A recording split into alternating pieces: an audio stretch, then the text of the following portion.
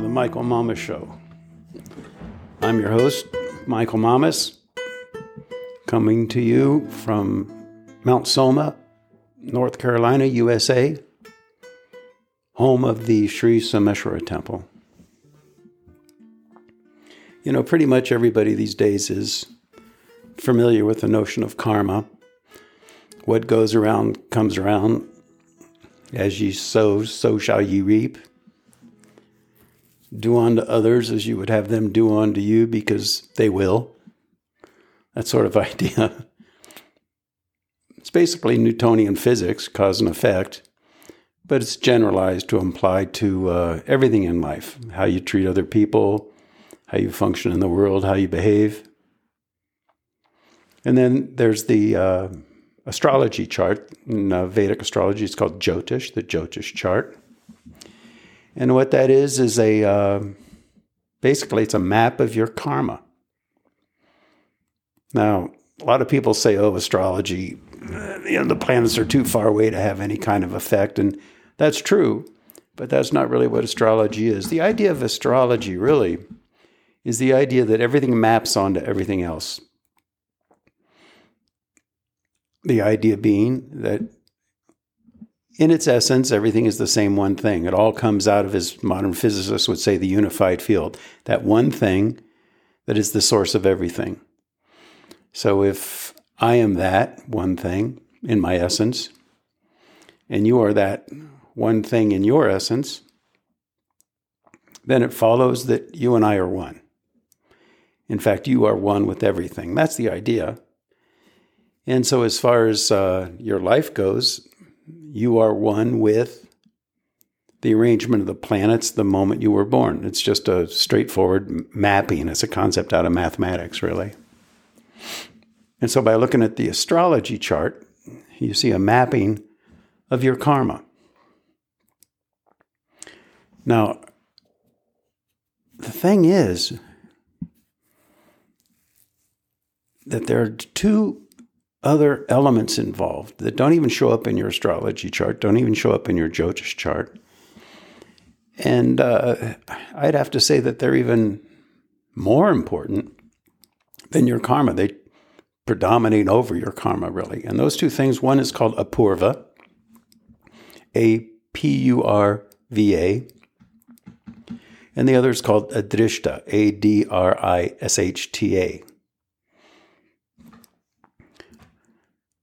Adrishta means, literally translates into not seen or hidden.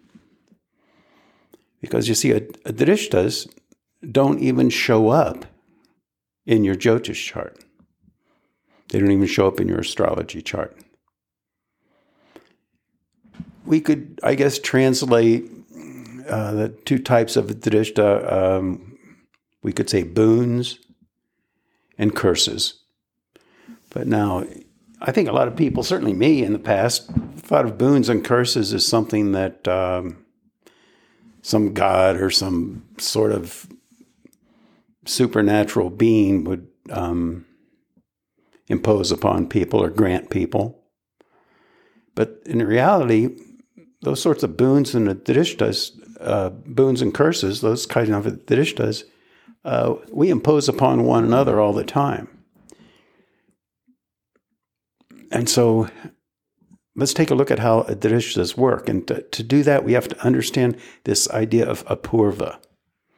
Apurva is like the glue that connects everything in the universe. It's an underlying ocean, you could say. It's a field within that ocean. It might be better to say it that way. That affects or determines the relationship between cause and effect. It's like the glue that connects an action with the reaction. So it's the stuff that karma plays out through. But apurva is not some fixed thing. So in other words, for a particular type of action, there's not a particular type of reaction that goes on through time. That's not the way it works. Apurva is very fluid. It's very dynamic. It changes from moment to moment. And it changes through these adrishta, these hidden influences, we could say. We're calling them boons and curses. Those are just a couple of words. But the point is, we create adrishtas all the time with our thoughts, with our actions, with our feelings, with our attitudes. And those adrishtas then, we could say, go deep into existence and affect the apurva. And even though apurva is a huge ocean that connects us all, you could kind of look at it like we each have our own little local areas within apurva. So we could say in that sense it's our own apurva, our own domain. And if people have good feelings towards you, it creates a positive quality to the apurva, so that the relationship between the cause and the effect becomes more benefic, more beneficial. And of course, if people have a negative attitude, they could create a negative apurva, what we call curses, if you want. And that would then have a negative effect on the relationship between cause and effect. Now, there are a lot of different things that can affect apurva. For example, they say if you meditate regularly as you evolve, what happens is the relationship between cause and effect, that is to say the apurva, we could say evolves or refines. So that if the apurva is not very refined, we could say evolved, I guess, then you might have done something in the past that results in a very undesirable effect. But you can take that result, that effect, to a different level by refining the apurva. So the same cause now, instead of it being some dramatic, horrible effect, becomes maybe you just stub your toe and go on. Whereas before it could have been a major accident or something. So, point being then that when we live our lives, we do really, really well to pay attention to this idea that we're creating influences in our apurva that live with us through time. It's a whole interrelated dynamic, you see. There's cause, there's effect, there's a adrishta, there's apurva, and they all interact into this dynamic whole that really largely determines the course of your life. And it's really interesting that those adrishtas, they're hidden. So you don't really see them in your astrology chart or in your Jyotish chart. You may look at your Jyotish chart and say, oh, well, there's good stuff coming, and it didn't turn out that way. Well, these adrishtas are unseen. Now, if you have a very powerful adrishta that has a major impact on the apurva, and it's like you have this ocean, and way in the depth of the ocean, there's a very powerful churning of adrishta, we could say, the influence on apurva. And it's rising to the surface where it's going to affect the nature of your karma. It's going to eventually become visible in your life, manifest. But it's not seen. You don't see it coming. But if it's powerful enough, it is possible that if there's an astrologer, a Jyotishi that's really good enough, by looking at a person's chart, they get a sense that, just like you'd get a sense if you're looking at a pond and there's a deep current deep within the pond, you might get a sense by the nature of some ripplings on the surface that something's coming to the surface, But very few astrologers are that talented, So bottom line there is we do well to pay attention to our life, how we live our life. And it's not just karma, it's not just what goes around, comes around. What's even more important is the apurva and the adrishta, and being attentive to that. Now, apurva can change from moment to moment. Somebody says something very positive and benefic, like a boon, in your direction, and it softens the apurva, makes the apurva more harmonious, makes your life more harmonious. It has a positive effect that's long-lasting, you see. But over long periods of time, apurva can change quite a bit. And if it does that, what happens is the relationship between cause and effect changes. quite a bit. The laws of nature play out differently.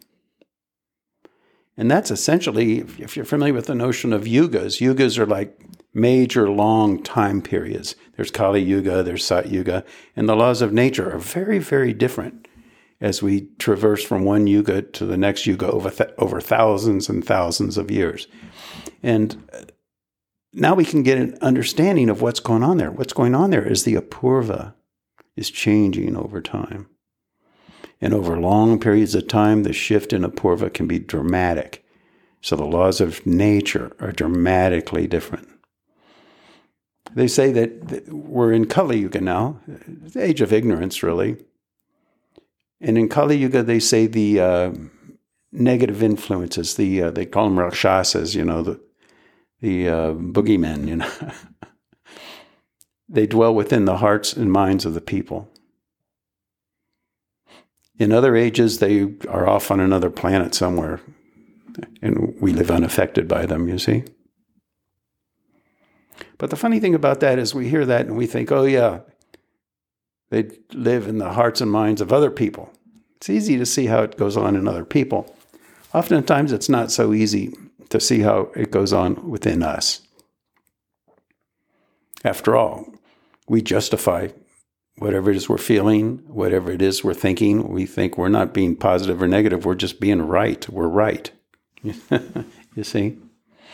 So it's a big step forward in a person's life when they can take a step back and not get so caught up and not so identified with their narrative, with their story, with their perspective on something. And people do that to the point where how they're feeling is more important than facts. If facts contradict how they're feeling, they either ignore the facts or that somehow they rationalize them away. Because like I like to say, you can justify anything with the intellect, and people do.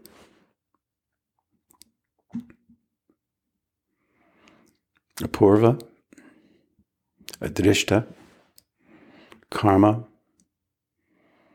short-term effects from day to day, moment to moment, and long-term effects in how we live our life.